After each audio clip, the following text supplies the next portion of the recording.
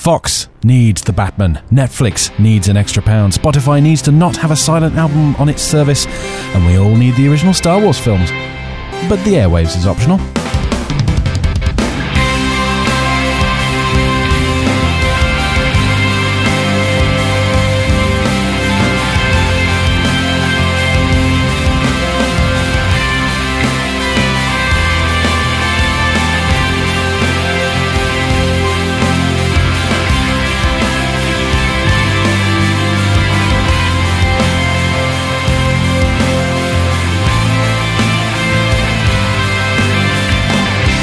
Monday evening at 7:30, and it's time to record The Airwaves, the podcast that takes you by the hand and guides you through the week's interesting, funny and mildly confusing TV, streaming, movie and media news.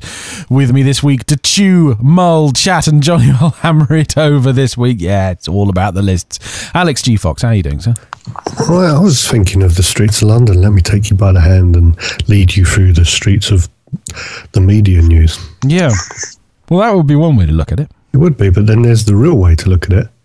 So do you want your weather report now? Or Indeed. Let's have a look. It's actually quite a lovely evening. It is lovely, isn't it? Yeah, I mean, all I can see is my cabin at the end of the garden, surrounded by beautiful green trees and shrubs and things. It looks really idyllic out there.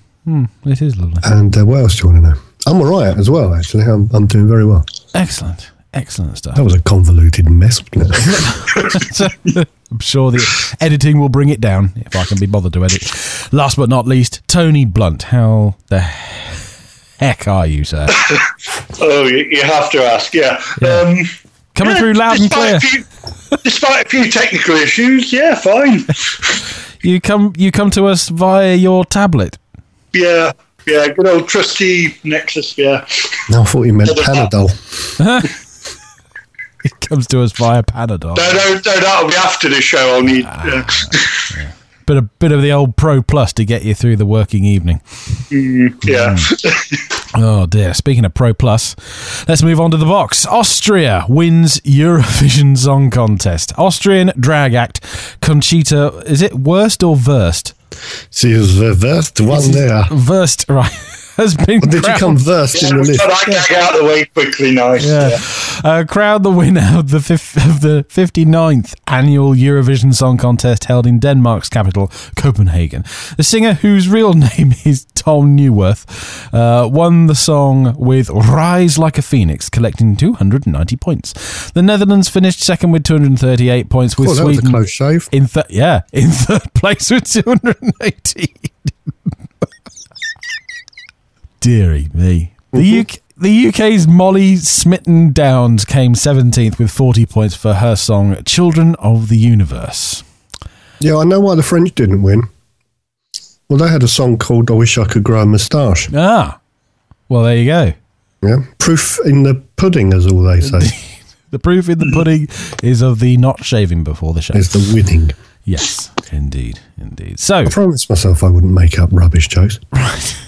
So, and I hadn't prepared any of these. These are off-the-cuff rubbish jokes. Had you not? All right, well, let us know when the pre-prepared stuff starts. Yes. So, who watched it? Tone, did you partake? No, it's a thing I haven't really watched since you had Wogan on there, because he made it entertaining, with his sort of slowly getting more drunk through the show and, sort of just being sarcastic a lot. That's what it did. It had a comedy value to it, you should present it next year, yeah? I slowly got drunk and got more sarcastic. Well, I watched it because I misread one of your tweets. Yeah. I thought you said, can you let me know when the English... Yeah. I thought you said, let me know when the English girl is singing. So I did. And he laughed at me and said, I asked something about Father Ted. I was thinking, that bottle of Carver's very good. You wanted to know when they started singing My Lovely Horse, didn't you, Tone? Yeah, that's right, yeah. Oh, I just heard I liked something about singing, and I was like so bleary-eyed at that point. Yeah. But I mean, also, I did notice this year's UK entry, she came from, like, BBC Introducing, she'd come up through sort of more credible, musical... Yeah, that stood her in good stead, didn't it? It did. Oh, yeah. Well, that's the thing, isn't it? This hasn't been for a while about the actual music, has it? No, but some of the funny That's part of what Wogan was, in his last few years. That's part of what he was getting more sarcastic about. Yeah. But the funniest bits was when anyone voted for Russia. Yeah. It was like, oh my God, look behind you. Boo, boo. I mean, fair enough. You can have your political points, but there's some poor girl sitting on a seesaw singing. Don't give them a hard time.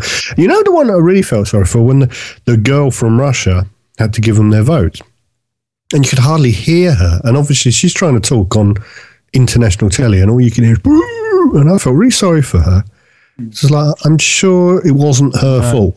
Her 5 minutes of fame ruined. Exactly. And she didn't even play up to it. Some of them, my word, this is it. This is it's like something out of the 1980s, let's see if we can become popular all over Europe.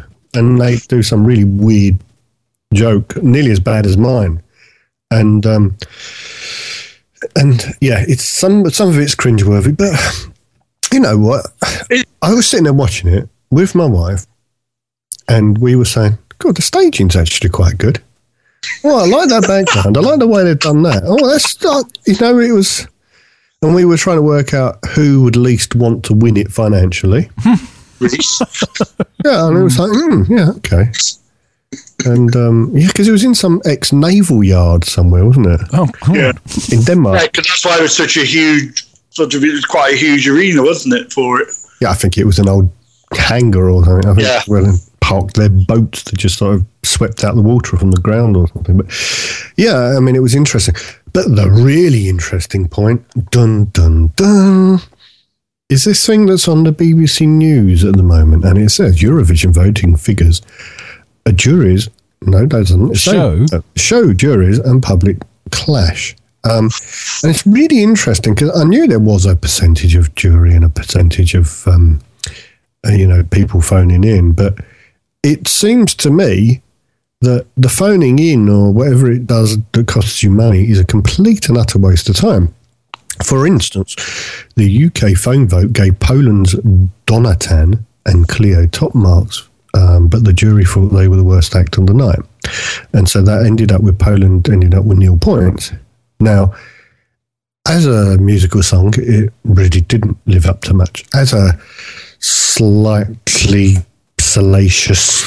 It was a touch risque. Yeah, but there was a comedy value. There was an entertainment value to it, and it made me laugh, and there was lots of jokes going on, and, it was... But, if the public say, we want this to go top votes, and... so-called jury says, no, we don't want any. It gets nothing. And it was like, hold on a minute. We always bang on, isn't it terrible that the voting seems to be rigged? Well, yeah, we're rigging it. I mean, I've got to be honest, and I'm going against the flow here, but I was like reading various things on Twitter as going on, and people going, oh yeah, give it to Austria, whatever. It was an appallingly abysmal song. People were voting because they didn't quite understand it was a bloke in drag. I don't know what they really thought. It was some, really pained spirit of a person. Yeah, maybe he does, he wants to cross-dress or he wants to become a woman, and that's completely fine, and that's his own business. But the song was rubbish, and this is supposed to be, if we're not going to, play the political rules, it's meant to be the Eurovision Song Contest, not the I feel sorry for me because I haven't got quite enough hormone tablets contest. Well, that's also the thing. For a while, it hasn't even if you take aside the political voting element, it's more about a show than the actual quality of the song. If the performance, is the key, isn't it? Well, why bother with quality songs when you can have a marvellous spectacle that, spared no expense? Simon Cowell's been working on this for years. Yes, indeed. I don't see it, but I'd still rather watch Eurovision than any of his. Why bother with quality when you could have glitz and glamour and explosions and... Put some shine on that. Yeah, No, but the point is, you're right. I mean, as a contest, it's a completely pointless entity. But as a Saturday night once a year, all getting together, drinking too much and having a laugh, it's perfectly fine. Exactly. Absolutely perfectly fine. It's the royal variety of performance we're never going to get. You know, it's that sort of thing. And I've no objection to it. And anyone who's got a problem with it, well, that's fine. But I don't know what they watch. People, different things make different people laugh. And some of the songs were really quite nice. Some of them are completely awful. But, you know, it should be a spectacle. It should be fun. I mean, the fact that we ridicule it quite as much as we do is probably slightly unfair on the few countries that don't quite realise what they're actually there for. But, you know, I mean, that's my point. I mean, the Irish voted the Polish girls top as well. And it's basically saying that it's completely irrelevant. I mean, you know, you look at that and you go, oh, look at those political points, and you got, you know, all those lot vote for each other. Yes, they do, because it seems like the jury is the one that does the voting. So if everyone in Ukraine voted one way and they all voted for, I can't think, Morocco, they're not in Europe. Well, it doesn't seem to matter either, actually, say Malta, they're still good. Their vote's still going to go where the politically minded jury wants it to go. So in that respect, it is pointless. What would make it less pointless is if the people of Europe had a really good laugh all together on one night, had a really good giggle, enjoyed the Polish girls and the man or woman with a beard or whatever you want to call him or her, whatever way you want to call it. It's a drag act. It's a man, yeah. But that's perfectly okay as long as the X amount of million of people that pay their money to vote, their votes choose the winner. And that's the only bit I object to. I object to the fact that if the most people in this country wanted the Polish girls to win, irrelevant of whether it was right or wrong that they won, that's who we should have voted for. But to say the public vote, the highest country on our public vote didn't get any points from us, there's something so fundamentally wrong with it, it's pointless. And so, you know, joking aside, that actually annoyed me, because why would you bother voting? Yeah, that was what hit me, is with all of this, it seems like, oh, well, the public get their vote. That's all very well and good, but let's leave it to the professionals to see who gets to win here. I mean, is this the case in all the other countries that have the phone vote and then a jury as well, or is it? Well, look, if we were the same with England and Ireland, I dare say it's a similar thing. But you know, I mean, that's where it bothers me. It's like, what is the point? It should be the European people in Europe having a really good giggle and a night out. Look, it would be nice to think that, I don't know how many countries take part in total. I think 34 or something. I say I don't know, then I come up with an exact figure. It might be 37. It was only to do with the voting, I noticed the figure. It would be nice to think that 37 countries all around Europe are all watching the same thing, all having a nice time, having a drink, having a family evening together. And that's a nice thought. Doesn't matter if you got a sporting event, there's a lot more vicious vitriol. I mean, when you're watching something here, even if you want the British singer to win, you'll enjoy what the others did. Yeah. You know, it's not a contest in that way. And to take away that part of it I'm not even going to, couch my words, by rigging the votes, it's a pointless exercise, and it does annoy me. And I think that has come across in my not shutting up about a really unimportant story. Yeah. I mean, back to the point about all the people getting together.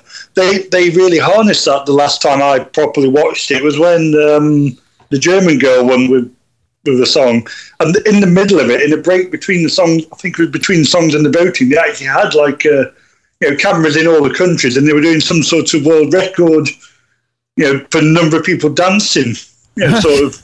So they had that interactive, sort of community element there. I don't remember. Another part of what it's all about. Yeah, I think he's talking about Nina in about 1980, wasn't it? 99, the red balloons, floating in the summer sky. Little more recent than that, but yeah, same country. I think of you and I let it go. I'm an age, aren't I? Oh, dear.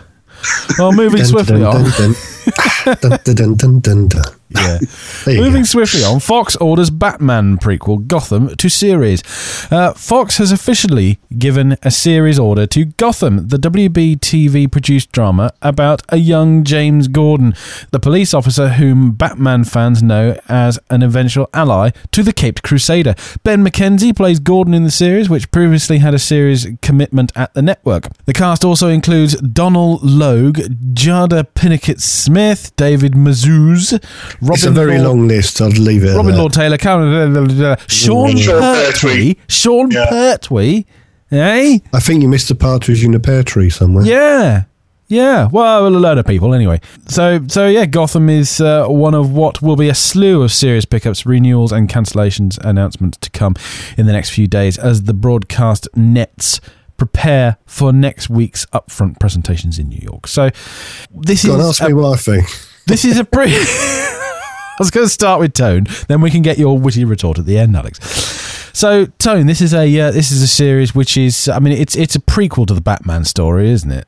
Yeah, and it does seem to be, rather than sort of focusing on the Nolan films, it seems to be more back to the Burton films. Because if you watch the trailer, it's got all the captions come up with little clips. It's got before Penguin, before Catwoman. People that never appeared in these. Well, okay, Catwoman did appear in the last one, but that didn't really have a major role in the Nolan films. So it does sound like it's more, sort of the Gotham we saw in Tim Burton's vision of it. Yeah, I like the Tim Burton Batman. Exactly, films. yeah. They have a certain look and feel to them. But I mean, it seems to have a decent cast in place, and yeah, I'm certainly seeing Sean Pertwee in something will be interesting. Yeah, I mean, like I say, the trailer looked interesting, even if some of the shots where you see Gordon with the young Bruce Wayne, it is almost the same shots you see in Batman Begins. But I think Batman Begins covered that story well enough for that trilogy, whereas this, like I say, I would like to see it. It looks like it's harking back more to the Tim Burton vision of Batman. Yeah. I think that's where Batman belongs, really. It belongs in a slightly more comic booky type. Yeah, much as I like the Nolan films, yeah, I have to agree. God, those girls did an awful lot of work, didn't they? Pop group in the 80s, and now they're making Batman movies. That is the same Nolan's, isn't it? No. Oh, okay. No, it's not. No. Oh, I didn't know there was more than one. So, Alex, I mean, you are Mr. Comic Book. We can see piles of them behind you, as the listeners can't see the video. New Batman prequel series about James Gordon. What do we think? I'm going to shock you here. Yeah. I have watched, I think, probably every Batman movie. Really? Yeah. I mean, it was a really boring night, but I know. I watched, what did I watch? I think I watched the first one in the cinema. Was that, I'm really bad with names. It was a guy with the curly hair. The one that played the first film. Come on, you can help me out. Michael someone? Michael Keaton. Michael Keaton. There you go. I got half his name. Diane Keaton's father. Anyway. Stop laughing. No, anyway, I watched that, and then I watched some of the subsequent ones. I even watched that Val Kilmer one. And I watched one, I think it's the one you mentioned quite recently, and that was like a reboot, as you like to call it. And I actually quite enjoyed that. And I like the darkness of it, because of Batman, all right, forget about the things that I had when I was a kid and you saw historically once you were a bit older. With the TV series, and that's what sort of popped up here in my head. But Batman, if you want to take a superhero, the Batman superhero idea, the darkness of it, and to me, Batman doesn't fight crime because he's a superhero. Batman fights crime because he hates the world, and I sort of understand that as a better story. He's got a bit more human depth to it, I mean, and he's not, he hasn't got special powers. He hasn't got any of these. He's a guy who's got bucket loads of money that spends some of his bucket loads of money getting people to make some really clever things for him so he can just go and hurt people. So if you took him out of a bat costume and just made him a masked vengeance type person, you'd have gone, yeah, that's not a comic book anymore, is it? It's a serious indictment on society where it's gone wrong in some metropolis. Is it Metropolis or is that Superman? Somewhere. Gotham City. Superman, yeah. But, that's where I come to it, from that sort of... And it's dirty. It's nasty. It's sexy. It's not a superhero in the genre of superheroes. In the traditional sense. Yeah. And that's sort of why I get it. But like I say, it doesn't need a guy in a suit. The bat part is purely because he comes out at night. He doesn't need that. And I get it more, and I get the sort of the Spider-Man-y type thing as well more. I know one of the ones I saw recently was the kid that was in that Facebook film. I can't remember his name. Oh, yeah. Tobey Maguire? I made that up. No, that's not Tobey Maguire. No, that's someone else. He's the one who used to play Spider-Man. Yeah. Now, I saw that, and again, it was a human being disguising themselves as a superhero just so he could get out there and basically do stuff. And I can get that. The thing is with this, they're taking a character and they're going back to a point before. It's almost Batman's almost like a 1920s Bugsy Malone for grown-ups type thing. It's that, it's that type of movie. It's that type of era. But to go back to a point before Batman ever existed, this is just going to be yet another, speakeasy type, cop type, blah, blah. And there's going to be, probably you'll have some young villains that have turned up later in Batman. Yeah, he'll be fighting against them as a copper as opposed to as a superhero. Now, we know he can't win, because if he did win, they wouldn't have been there to Batman to fight.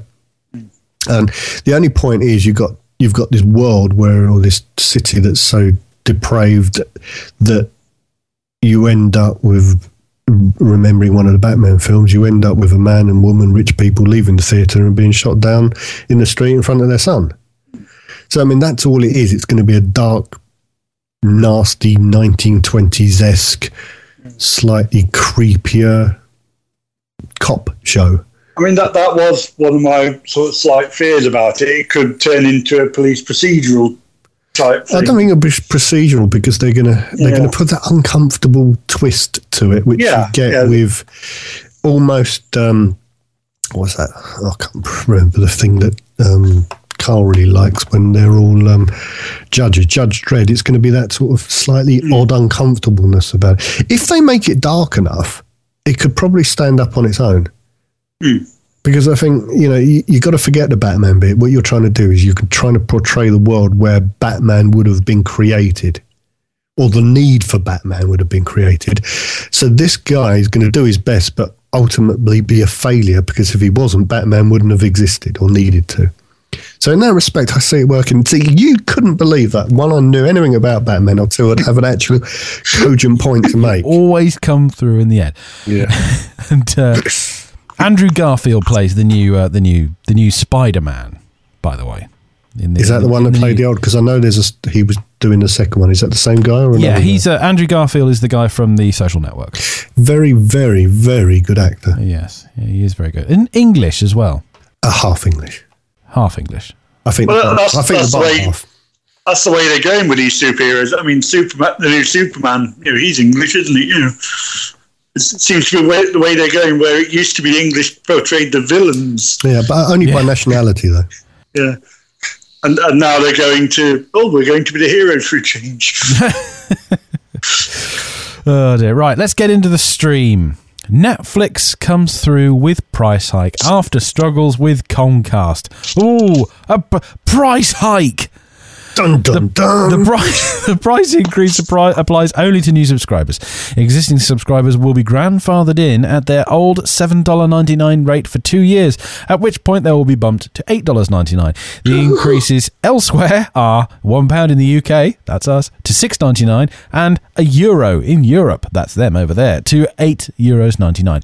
Netflix has also been testing a standard definition only plan, which would cater to users who watch primarily on old TVs and monitors or mobile devices, or who operate under bandwidth caps from ISPs and must be careful about data usage. Now, I got an email from Netflix last week saying the Netflix price is going up, but you don't have to worry, because you're only going to have to pay $6.99 for the next 2 years. I was thinking, all right. You know what's funny? I got the same thing, and I read it and I thought about it and I thought, probably what's becoming my number one resource for entertainment lately, and you want to charge me an extra £12 a year and I'm supposed to get worried about that? Yeah. Exactly. Yeah. I mean, I just put it into a yearly figure, and I went, "Why are you bothering to tell me? I have to pay about 4 times more than that because of one of my bank accounts. I won't not let them send me a letter, and it costs me about £4 a month or something. All right, so I'm you know what? I'm quite. It's nice if you're not going to charge me for 2 years. I'm really grateful, but I mean, there will be people out there that are making a fuss, and to be honest, they don't deserve entertainment if you're making a fuss over an extra £1. You know what you get, for what you get for an extra 20. Well, it's not even 25 pence a week. It's a ridiculous. What's it? 3 pence a day. Unless you're that guy that tried to ninja the whole of. I can't remember what it was. Was it House of Cards? I can't remember. Yeah, and he tried to do that all on a freebie. Do you remember? He tried to watch everything. It was more on House of Cards. He tried to watch 12 or 14 hours a day of Netflix. He wanted to see how much free Netflix he could do on his trial. Do you remember that back in when Netflix first started? Yeah, he probably spent far more on pizzas while he sat there and didn't move off his couch for 30 days. Probably. But yeah. Putting Netflix up by £1, it doesn't... even if it was £2 or £3, I'm not sure it's going to... Yeah. It seems like the price to me. When it first came out, I've got to be honest, when it first came out, I thought, how good can this be at that price? I honestly did.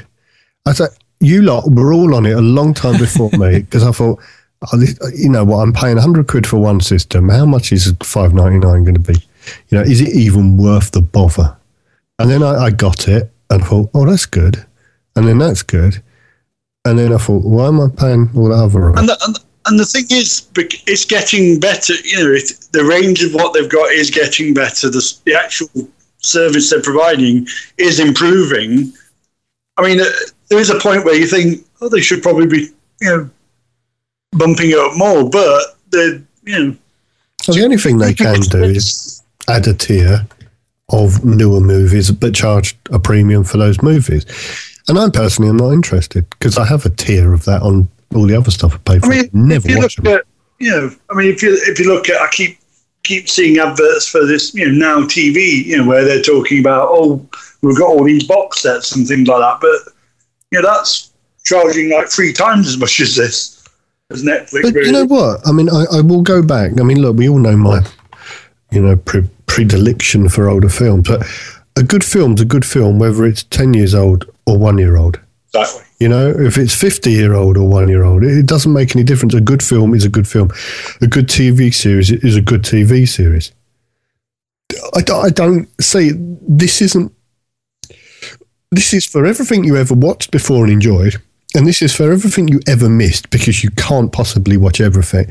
And the amount of things you've recommended to me, or someone said, did you see this film? It was out in 1980 something, and I go, no, didn't even hear of it. And I go and watch it, and I think, wow, that was a brilliant night's entertainment. And that cost me 3 pence or whatever. No, it didn't cost me 3 pence because that would be the extra money. It cost me whatever, nothing. Without Netflix, you never would have seen the shipping news, Alex. Quiet. And I wouldn't have watched Fire, whatever it was called. Was that one? Farscape. Yeah. No, I was going to make fun of the one you watched that I've never seen, but Firefly, was that called? No, I mean, I would have never seen Farscape, and there's loads of stuff. I would have never seen Fire's War. It was just a ton of stuff that you don't catch first time, man. Jonathan Creek. I've watched a whole series of so many things, and you know what Netflix has done, and it's caught my wife now. My wife has been caught by the Netflix bug. A couple of weeks ago, she said, "What's that Breaking Bad about? I've heard everyone talking about it." I've never seen it. I've never seen it. You've never seen Breaking Bad? No, and I've no interest, right? But say it was about 3 weeks ago, my wife came in to me the other day and goes, "Well, I finished it. It's brilliant." And I went, You finished Breaking Bad?" She went, "Yeah." Wow. Good heavens. I thought I hadn't seen you much for like however long. So that's five seasons of sort of, 13 episodes. Was it any good? And she's going, "Yeah." And I'm thinking there's going to be like when, a come down, withdrawal symptom. But it gets you. It gets you big time because all you have to do is find one series that you like, One series of something you've never seen before, whether it be a film series or a TV series. I mean, even if like I'd watched about 3 episodes of The Next Generation, and I've still got about 3 series left, and I watch it regularly. And then you've got all these other Star Trek things that you all talk about. I don't know. I mean, you could just watch Netflix and not have anything else and be royally entertained completely and utterly. Oh, yeah. No, very much so. And you know what? You're going to be entertained even more because Orange is the New Black has been renewed for a 3rd season before the 2nd one started. This story from The Guardian. I'm having deja vu here with what happened with House of Cards and yeah, no, they renewed that for a 2nd series even before the first one had come out, hadn't it? It's a funny thing with that, though, isn't it? No, with House of Cards, I was always itching to watch it. When I watched Orange is the New that first time round, I really enjoyed it, but I'm almost slightly reticent for the next series because I can't spoil it, but what made the first series so kept you on tenterhooks the whole time, it was a time-related thing. And I'm sort of, I wish it was one series and it was done, because of what, I'm being careful. But I'm not 100% looking forward to it. And now, because there's a 3rd series, we now know the main part of the 1st series can't even have anything to do with the 2nd series, because if there's going to be a 3rd series, that can't be part of the issue. I haven't even finished the 1st series yet.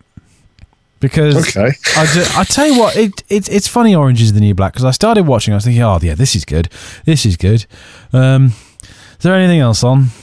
This is kind of running out of steam for me. I need to find something. So you kind of wanted a break from it. Yeah, I ended up taking a break, and I never went back. I don't understand why. I do need to get back to it. So what you'll end up doing is just when this new series comes out, 2nd series on 6th of June, you'll probably start watching it then. Pick it back up then from where you left off. I might do, and then I can follow it through to series 2, and then I'll stop halfway through that as well. The funny thing is, you say House of Cards.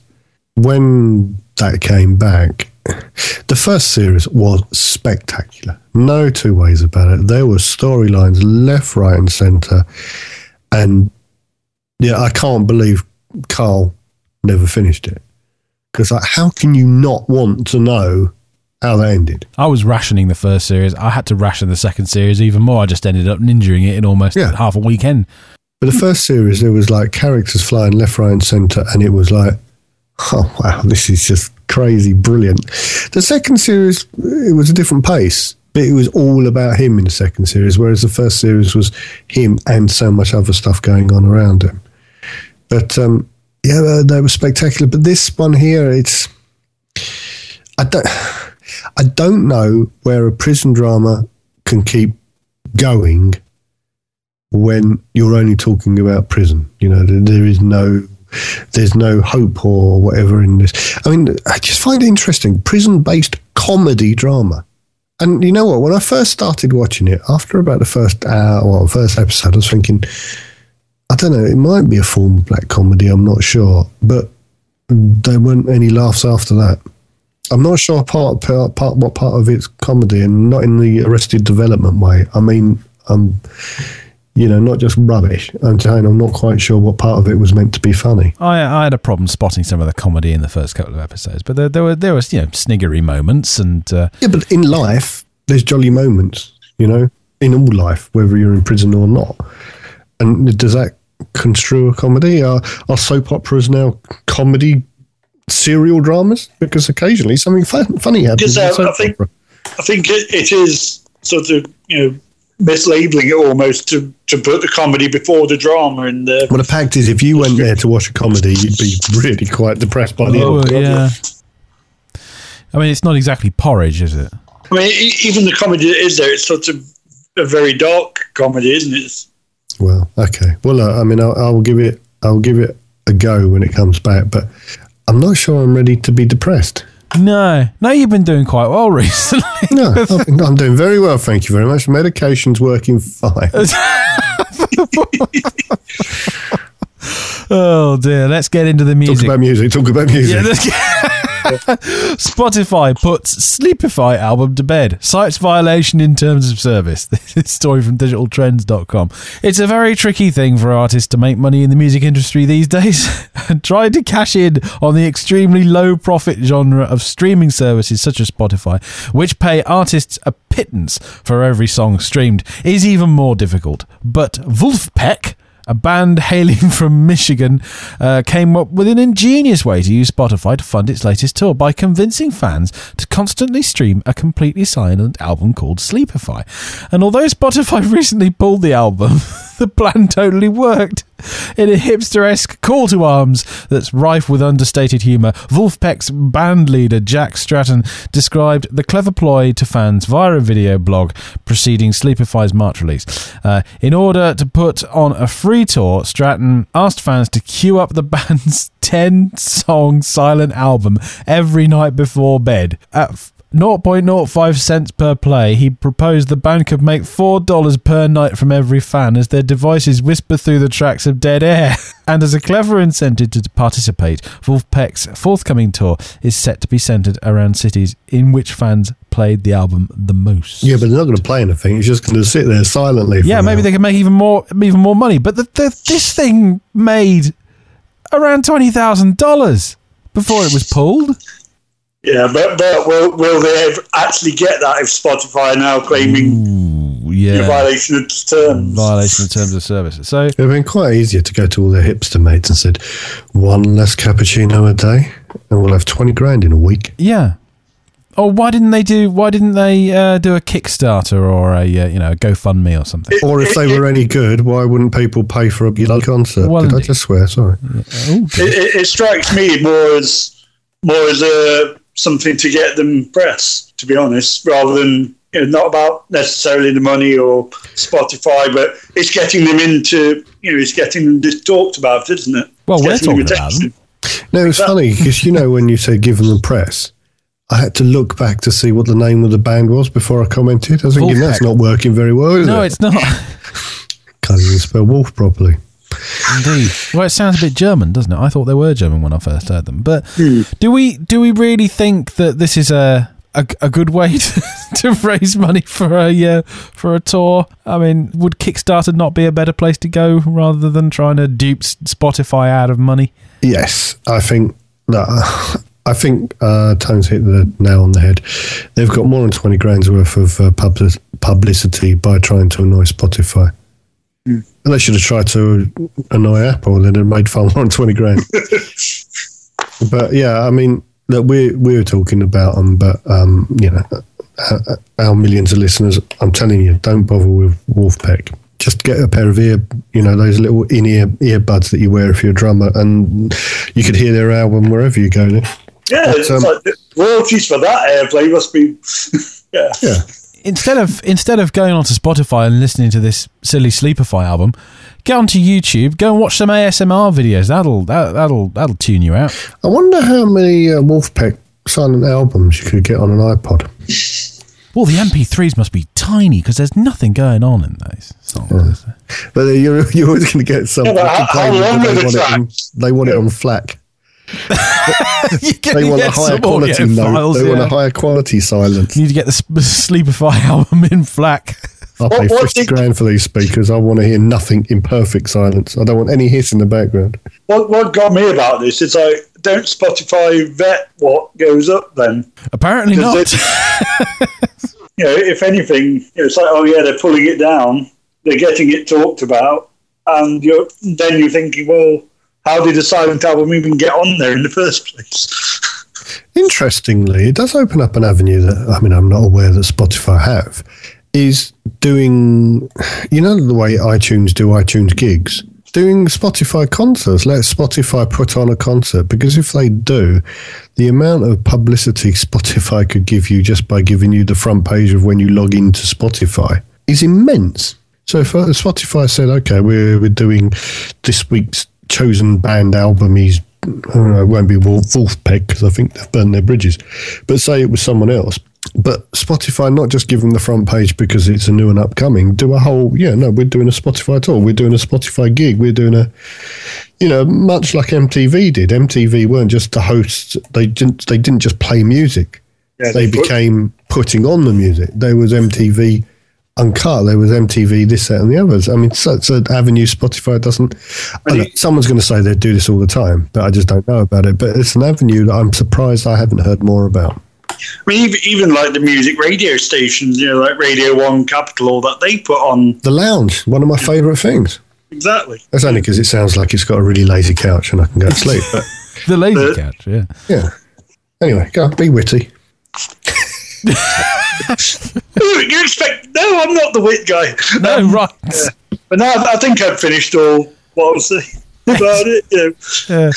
Well, I think let them add the money and don't let it happen again, Spotify. Or else somebody will come and have you. Let's get into the movies. Could Disney finally give us the remastered, unedited Star Wars we want? This is a rather large piece from ArsTechnica.com. Go and have a read of it over there. I think it's still one of the top stories on the homepage. Disney is doing all kinds of things with the Star Wars universe now that it has purchased the franchise away from George Lucas. In addition to the 3 sequel films, there will be at least 3 spin-off movies, which will likely be origin stories for some of the supporting cast of Star Wars characters. The House of Mouse is pouring a tremendous amount of time and money into Star Wars, and Disney could be the new arbiter of the holy grail of Star Wars requests, a remastered release of the unedited, non-special edition original trilogy. Unadulterated, pure versions of the original Star Wars films are difficult to come by, except for one sad, low-resolution release on DVD in 2006. The films have only been available in their modified special edition forms since 1997, when George Lucas re-released the films to theatres with a series of changes. I remember when those films were re-released. They were quite impressive to see, all the remastered stuff. But I think the only copies of Star Wars that I've got that are actually the originals are the old bought VHS tapes that I got in the early 90s. I was going to say they're probably on video, aren't they? Because I know loads of people have got the video back in way back. I have an unopened trilogy set of videos, and that's remaining unopened. Is it in widescreen or is it pan and scan 4:3? I got a feeling there's a widescreen label on the back, but you got to look through the cellophane. But yeah, I mean, I bought those on some special offer. It was, the DVD was out, but it was because I had them originally and I had them just as individual movies. And I saw that and I bought it, and I just don't know why I didn't open it. And then the longer I didn't open it, I was thinking, this has become a thing of never opening it. And so I never will open them. And the fact that they're on video, that means they're worthless. If they were unopened DVDs, they're probably worth some money. But they're not worth I get a feeling these were the ones that came out just before the remastered version went into cinema. Yeah, these are the original ones, which is why I bought them. It was part of the, I'm going to be like really clever and buy them before they get adulterated. Yeah. So now that the House of Mouse, as this writer puts it, owns the rights to Star Wars, how much do we think the original version is the original versions of the original trilogy are going to be worth? How much, is it going to be worth Disney putting these out, do we think? Yeah, but there's no cost to doing it. They'll have the master of the remastered, and they'll burn them onto, knowing them, it'll have to be Blu-ray, but they'll burn them onto something, and it will be, we're giving people what they want, and they will sell in the truckloads. Exactly. There's enough purists out there. I'd buy them again on DVD. There's enough purists that didn't like what was done with the remastered versions, so they love this. They love this opportunity to have this in a brand new, sort of modern format. The trouble with remastered of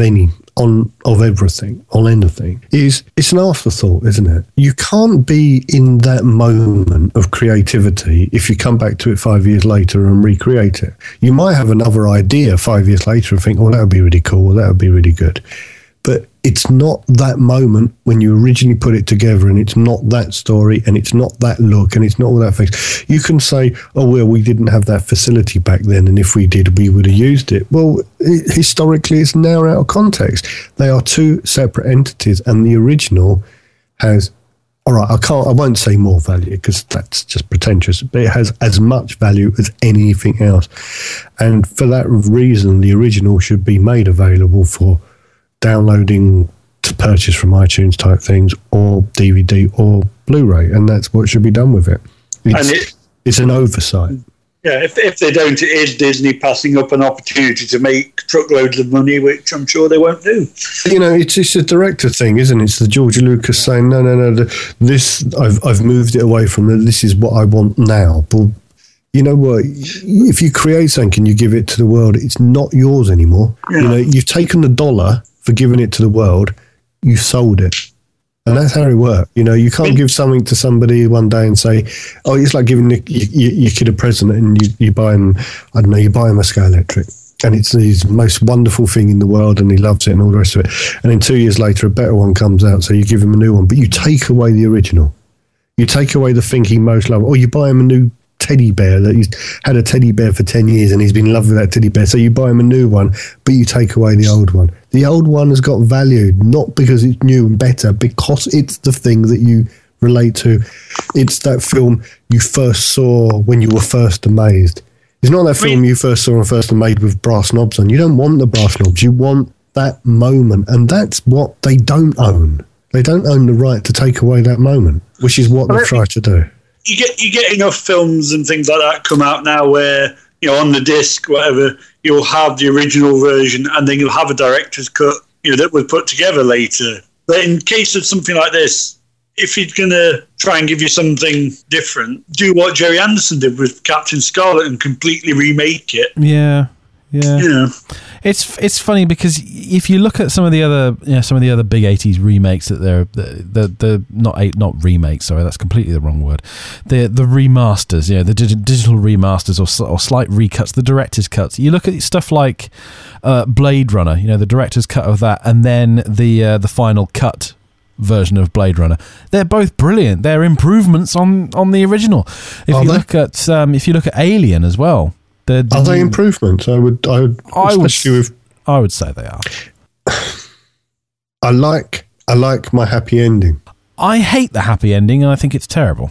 But I now don't have the option. Because if I go and buy Blade Runner, the last time I bought Blade Runner, I thought I was buying the original, and I ended up buying the director's cut again. If you buy, so I have now 2 copies of the director's cut, both of which I thought was the original. If you buy the final cut, you get about 5 different versions. So it's going to cost me 750 quid. So one of them's got to be right. Yeah. And they wonder why people turn to piracy, eh? Indeed. No, go back to the original book. Yes, it wasn't a happy ending, but I'm happy with my happy ending.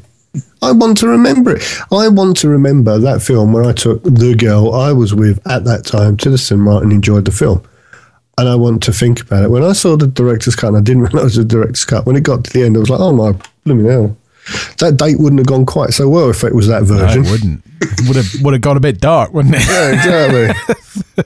So, I want my memory. I don't want their adulterated version of my memory. Thank you very much. You don't really want the last line of your hot date to be, it's too bad she won't live, but then again, who does? Kind of wouldn't work out for you. But, the remastered version of Alien and Aliens, actually, I mean, they put an entire new set of there was a whole sequence from Aliens that was cut, and in the director's cut they put it back in. And it's interesting when you think about it, though. Why was it cut in the first place? Because the film flowed. They thought the attention span was what it was, and the film worked better in that. And then they go, hold on, there must be $3 we haven't made on this planet yet. You know what? You know that rubbish we cut off and threw on the floor? I don't know, sweep it up and stick it back in again, and we'll tell them it's a special. Well, you're buying into this, Russ. Yeah, if it was cut in the first place, it was probably cut because it wasn't needed. I'm looking here at my Alien quadrilogy box set, and it does say it's like the theatrical versions and the extended director's cut. Theatrical version always makes me think that some bloke's going to come out in drag. I keep expecting ice creams halfway through. Someone to come down. And someone to stand up in front of you and go to the loo halfway through. Yeah. Or nowadays, I suppose it would be somebody with their phone on. Oh, dear. Right. on to our final section of the evening. What have we been watching, reading, playing, or listening to? Alex G. Fox, we will start with you, sir. Okay, right. Now, as I announced sadly last week, Foyle's War appears to be coming off of Netflix. I know, I'm a bit miffed. And they don't have the last series on Netflix. They only have up to Series 7, and there has been a Series 8. So I've been starting it again, and then I was starting it again anyway, and then I realised they've taken it off, so I got a bit depressed. And then I was thinking, I haven't even seen the last 3 yet, and I did something I never do. I went on to iTunes and just bought the series. Ooh. I don't even care if I keep them, because at some point I'm going to buy the whole lot, right? But not for download. It will be on DVD. Anyway, so I bought them, and they're wonderful. I didn't know where Foyle's War was going to go after the war.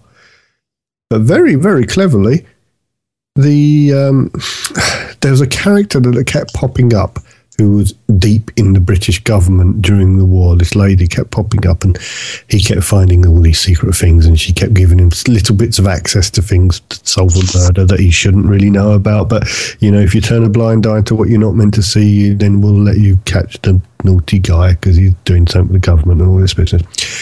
So after the war ends, he goes off to America, does his bit, hangs around, has a good time, comes back, gets picked up by a boat, from the boat, as he lands, by MI5, and is made an offer he can't refuse. So you got Foyle doing Foyle stuff, but within MI5. And it's tremendous. It really is. Really glad. Some American company picked it up. I can't remember who it was. And they are... they're just about to start recording Series 9. So, it's going to be British made, it's British this, it's British that. The story's still going to stay the same. But, an American company picked it up because whoever made it for ITV had lost interest. I'm sure ITV will get it, but it's been picked up by this other company. But there is a Series 9 coming, Series 8 on iTunes, Series 1 to 7 on Netflix, but only for the remainder of this month. But I will be buying them all. But I just, at the time, thought, do I want to lay out the best part of £100 when all I want to do right now is just watch the last 3 episodes? But when you think about it, I was like looking, 25 odd episodes for £100, that's a lot. Then I realised there are 25 films for £100. I was thinking, that's quite good value, doesn't it? And you look at this, right? The season pass thing on iTunes is $4.99, and you get 3 episodes. But we're talking about Sherlock length episodes, and you think, actually, that's 3 films for $4.99. Most people would think that was good value. Anyway, so I've been watching that. This channel that I don't know why someone in my house keeps watching Yesterday channel, right? Which is fine, not a problem. So occasionally I turn on the TV and it's still on Yesterday, and I think I was peeling some potatoes in the kitchen and it was on Yesterday. It wasn't on yesterday. Anyway. So it had Wonders of the Universe. I completely forgot his name. Brian Cox. That'll be the one. See? I've got his app on the iPad. It's very good. Very good. So anyway, I was watching that. It's a bit depressing, actually. We're all doomed and we're all going to die, and then time's going to stop. And, okay, fair enough. I mean, it'll probably be long after I'm gone, but still, thanks. Let's have a nice day. Anyway. It's very nice. I've got to admit, I do like Brian Cox. I like his delivery. I like his slightly childish enjoyment of things. And you think, if I was on telly, I'd want to be as silly as him. But not in a silly prattling away manner. He's trying to be grown up, but he can't quite manage it. And I find that quite endearing.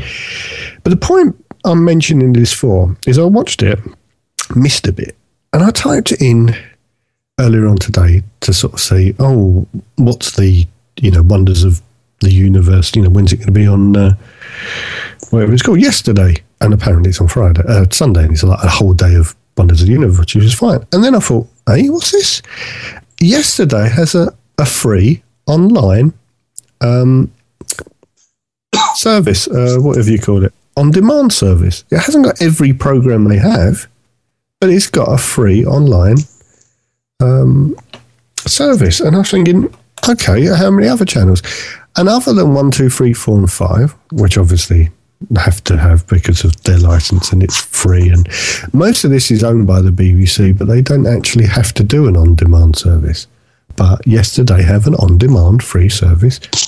It's it doesn't have a www by the looks of it. It's yesterday.uktv.co.uk/on-demand. And I was like really surprised, but really, really pleased, because I had a look and went, oh, I like that. I might watch that. And it's like a whole new avenue now. What the hell are you doing, Tone? Yeah. What are you doing, Tone? You're taking the cover off your phone whilst using it or something. Anyway, I'm really, really impressed to find out that they've got a free on-demand.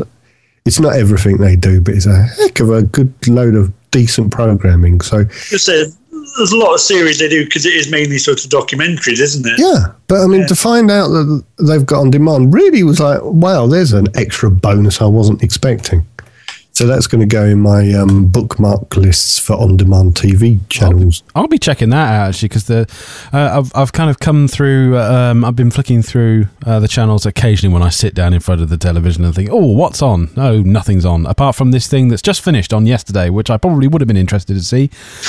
It's always the thing, isn't it? You get the last 2 minutes, and it's that's the thing with this. A lot of it is sort of former BBC4 content as well. Former BBC documentaries. Stuff that's maybe been on, maybe Channel 4 as well, when they had stuff like Time Team. Yeah. I think that's on there. So Time Team, the entire content of Time Team is on 4OD. Yeah. And there's about 144 episodes or something.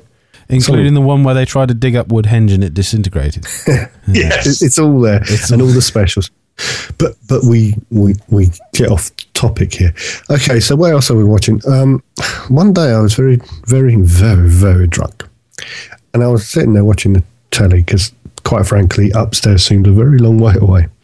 And I think I put on BBC One. I don't know. It was a channel. It was a BBC channel, and they were playing. I think it was. I got them in the wrong order, but it was the Rolling Stones at the BBC. And it was just like loads and loads of Rolling Stones music, all obviously live recorded at the BBC. Years ago, and I don't know why, because I don't even particularly like the Beatles, I bought an album called The Beatles. Sorry. Yeah, The Beatles at the BBC. And I think that's another thing that's still in the cellophane. But I would buy a Rolling Stones at the BBC, but I haven't found one. But there is on the iPlayer. It was about an hour long, I think, and it was really good. And there was little snippets of interview. And Rolling Stones on the old Grey Whistle Test and things like that. And I was like, that is so cool. Wasn't this part of a whole evening around that? It certainly was. Yeah. And when that finished, or it might have been the other way around, because my memory is slightly carved, if that's the right sense, something that Mr. Russell might be interested. It was a documentary, an hour-long documentary called When Rock Goes Acoustic. And it really actually was. They were talking about, when obviously, you had your electric guitars when they were started and they were basically copying the blues. And then you got skiffle, which I still can't quite work out where that came from. But Where's Me Washboard had a lot to do with it. Didn't, Derek Geiler play the washboard? Anyway, I thought it was a joke when I was growing up, but apparently it was a bona fide musical instrument at the time. The washboard? Yes, it was a washboard. You don't know your history of your rock music. I don't know my history of my washboard. I never managed to get one in tune. Skiffle me this. But anyway, so and then they were saying, okay, so they did all the rock stuff, and then they were talking about when you had these bands that, they just wanted to go back to playing some music. And there was like these moments when Led Zeppelin did Zeppelin 3. And then when Nirvana did the unplugged version. And, and it proved a point. It proved a point that, yes. What happened then, you had people playing albums that were formerly, metal and electric albums and playing them acoustically. And when Nirvana did it, it turned into a different album, but equally as unbelievably great. And then people started feeling that they could use acoustic instruments and not just sound like a folk band. I think the Manic Street Preachers did it as well. I'm doing quite well from memory, seeing as the state I was in when I watched this. And And I haven't mentioned Alfred Hitchcock or Tony Hancock once yet. And or even Tony Hitchcock. Yeah, anyway, it was a really, really exactly.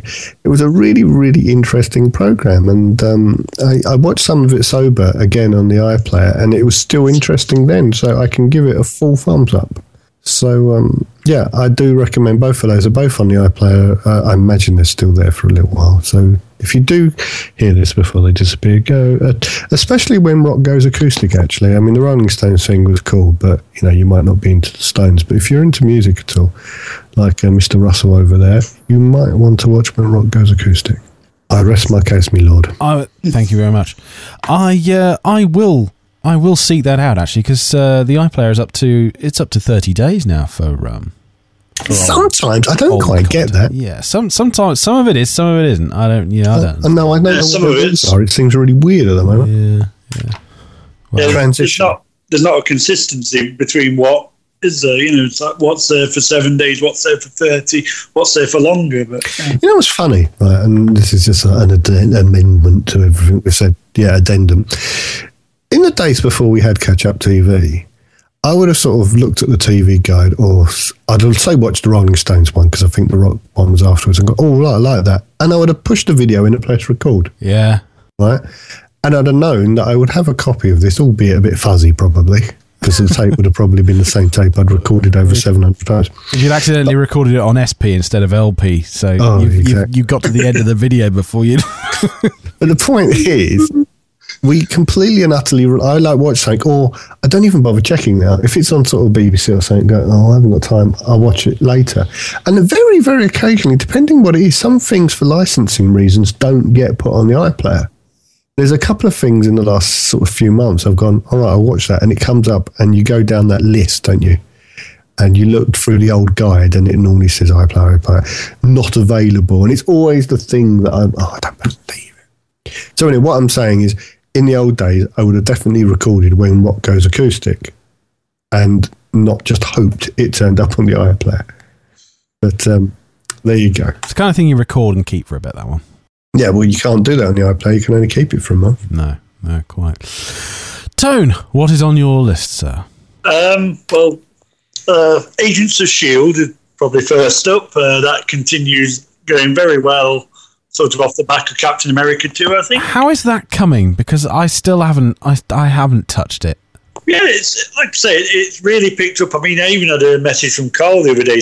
He was saying these last few episodes were really brilliant. It's like it's gone from 0 to 100 in his words. And I think it has been really boosted by Captain America 2 and the tie-ins with that. Yeah, because the plot of what they're showing on Channel 4 at the moment, it's sort of still the aftermath of that, that's what I was hoping for the series when it started, and it was sort of just after the Avengers movie. Right. Sort of, showing more of the aftermath that they probably couldn't fit into a film, but they've got more time to expand on with the series. But yeah, it's going nice. It's picking up twists and turns all over the place. So keeps you on your toes if you're watching. But it probably is necessary to have seen the films as well. I'd say that and in some ways that's a good thing. In some ways that's a bad thing, because there are points where you just think, I don't have time to watch all these tied in sort of linked things. But yeah, because there was the point before, sort of the season break they had, where each episode would, it was a tie into a film, but it would work as a standalone as well. It helped to have seen the film, but it wasn't strictly necessary. But yeah, I've also been watching a bit of sort of stand-up on Netflix. Doug Stanhope's No Refunds, which is a couple of years old, one of his DVDs now, and Louis C.K. Live at the Beacon. You'd probably enjoy these if you enjoyed the sort of Bill Hicks type comedy, because a lot of that sort of, certainly not for a younger audience. A lot of political points in there, controversial. With the Doug Stanhope one, he sort of makes an act of, I'm only funny when I'm drunk, so he's there drinking on the stage constantly. So maybe he's only funny when I'm drunk as well. Yeah. I mean, it's maybe a sort of slightly old, like I say, keep reminding me of Bill Hicks, but it's sort of that, it is sort of a more old school style of comedy, I suppose.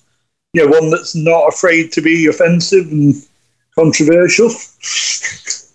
But it certainly is in parts, depending on your views, really.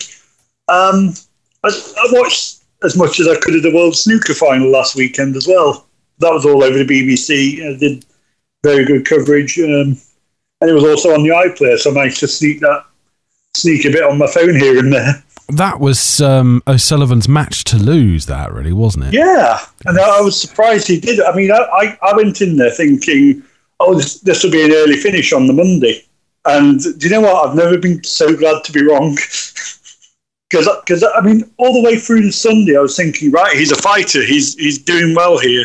Because I thought, he will take this into the last sort of Monday night. It might not be a midnight finish, but it'll be sort of quite late. And then while I was at work, he won it. I did watch that back on iPlayer. Some fantastic, to beat someone who'd been so sort of dominant for the last however long. Yeah, it's really entertaining. And the last thing on my list is there's been a new trailer out for Dawn of the Planet of the Apes, which is the next Planet of the Apes, a follow-up to Rise. And from the setting, it looks like the sort of small group of apes that we saw at the end of the sort of first film. They've found their own area to live. They've just set up a community. They're trying to be isolated, living in peace, and then humans turn up and ruin it. As we but that seems to be that's always been the gist of the films that followed up. Anyway, even the originals where they followed up, it was sort of, we've got battle for the planet. That was always the point. It was humans intruding. And sort of, but yeah, it looks really good. I did enjoy Rise, and this looks like it's going to be an even better follow-up. Fantastic. Right, well, onto my little list, and it is a little list because there's only three. In fact, I'm actually lucky that there are three things in this list. One of the things on my list is When Corden Met Barlow. Now, this is was it a tax program? No, it wasn't. It wasn't actually. No, it was James Corden meeting up with Ken Barlow. Yes, with Gary Barlow. All right, his son.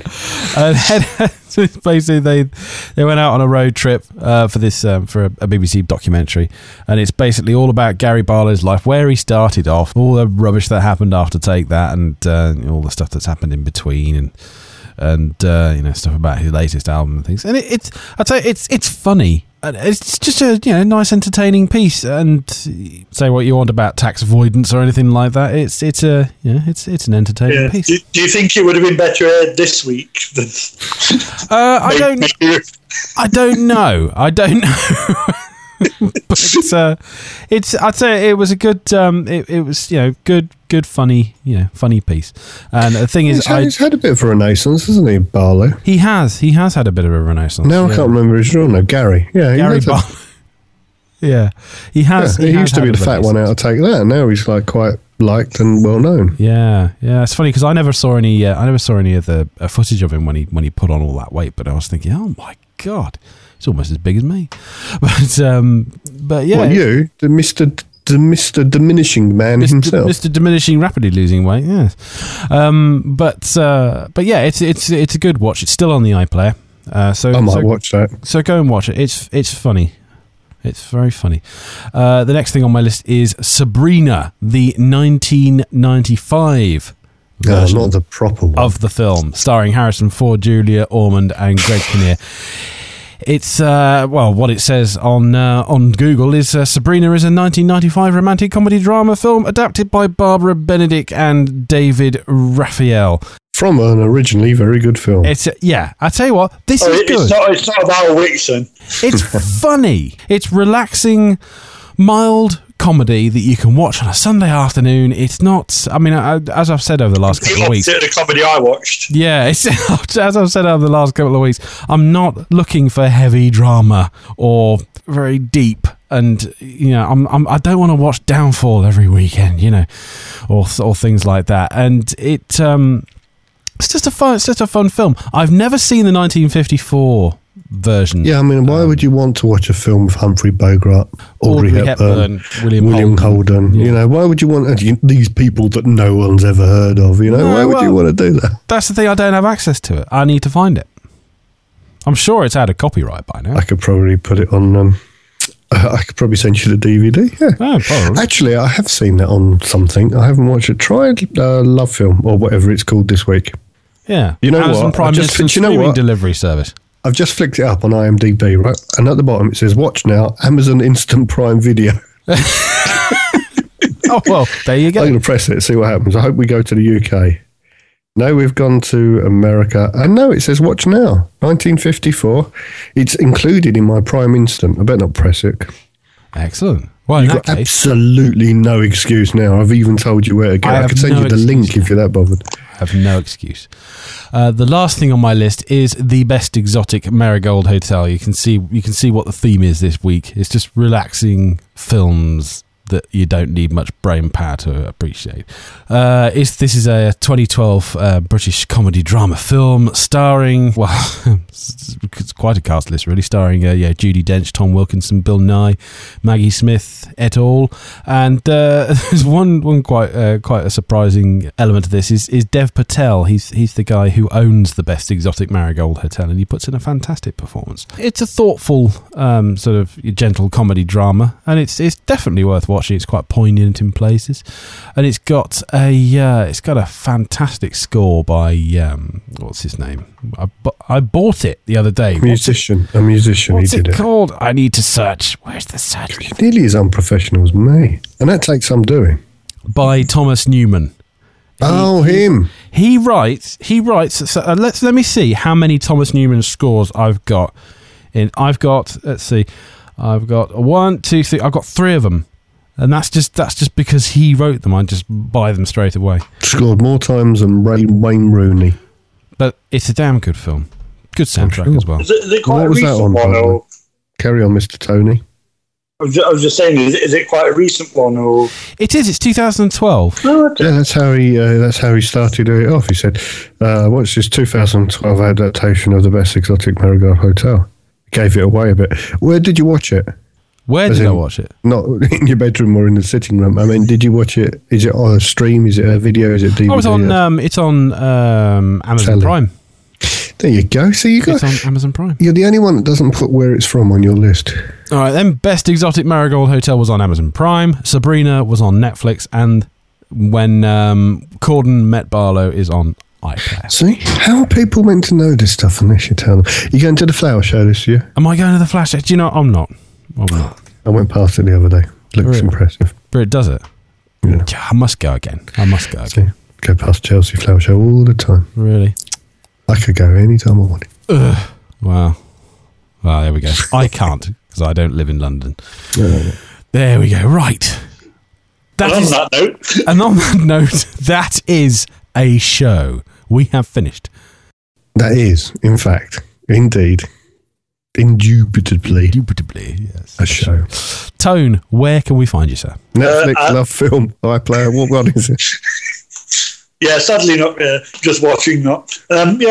On Twitter at Tone_720, or probably milling around on the G Plus community as well for this show. Excellent. You've reached a new level of insanity, Tone. Today, I watched you watching a day-old replay of a Formula One race and still getting angry. I was following tweets from like 20 hours after the race was finished thinking... Yeah, because I didn't watch it live. But you still have to let go your anger on Twitter, even though it's a replay. It really made me laugh. I nearly wrote to you. I thought, oh no, let him enjoy himself. It was so funny watching you getting more and more worked up about something that happened the day before. The moment has passed, Tone. Move on. We all know, mate. We all know. Oh dear. That was funny. Oh dear. And Yes. Alex, where can we find you, sir? Right, palpitations are over because I think I've remembered what my Twitter thing is called. Very British View. Excellent. Well, there we go. That'll be on Twitter because I've already said that bit. And there's no A at the beginning, which is where I always get it wrong. So Very British View. And I had a Paul Ums. Never knew where he got the ums from, unless he sort of forgot his name when Paul Ums. Anyway, Paul, he wrote the other day, and we must have mentioned Peabody and Sherman a good while back on this very show. And I gave it a big thumbs up and a really good review. And he wrote back, and he must have seen it the weekend, and he wrote on Twitter, completely agree with you, Alex. A fantastic movie. So there you go. We have what's the word? We have some feedback from one of our recommendations, and it was a positive one. And I must give out an apology to apparently everyone that's ever listened to this would be a good start. To Mark Topping, who says, we still have not mentioned this one on the show. Maybe next week. This is NBC renewed Hannibal for season 3. We will mention this next week. I only got your, even though you posted it on the 9th of May, I only looked at the community when I was putting the doc together because I was actually on holiday this weekend. I have seen reference to that on Sky Channel something, or I don't know what it was on. But I've never watched it because of the first Hannibal film was a good film. It was scary, but a good film. And the next ones were just too gratuitous for me. There wasn't the psychological scariness. It was just debauched horribleness. And I've never managed to go to watch it on the TV on the grounds of I don't think I could take once a week that level of horribleness. And I don't know if it's a different type of thing. I tried Dexter. Everyone said Dexter's really great, and I was okay for a little while, and then I started thinking about Dexter, and I thought, this isn't entertainment to me. It was no, it's wrong. No, and that's my worry about Hannibal, that I will find it entertaining, but at some point I'll sit there and think, why am I watching this? As in actually thinking about what I'm doing, and then questioning my own sanity. So that's why I never mention it. I was aware of it, but I don't watch it. I watch Elementary instead because that's like, little girl's version. Right, and you can find me on Twitter at SFDrummer. That's all we have for this show. If you want to get in touch, drop us a line at airwavesshow@gmail.com, or you can leave us a comment at the-airwaves.com, or as I've just brought up, you can go all the way over to the community section on Google Plus and do a search for The Airwaves, and you will find all of our goings on in there. We will be back next week with a new episode of The Airwaves. But until then, take care. Thank you very much. Bye-bye.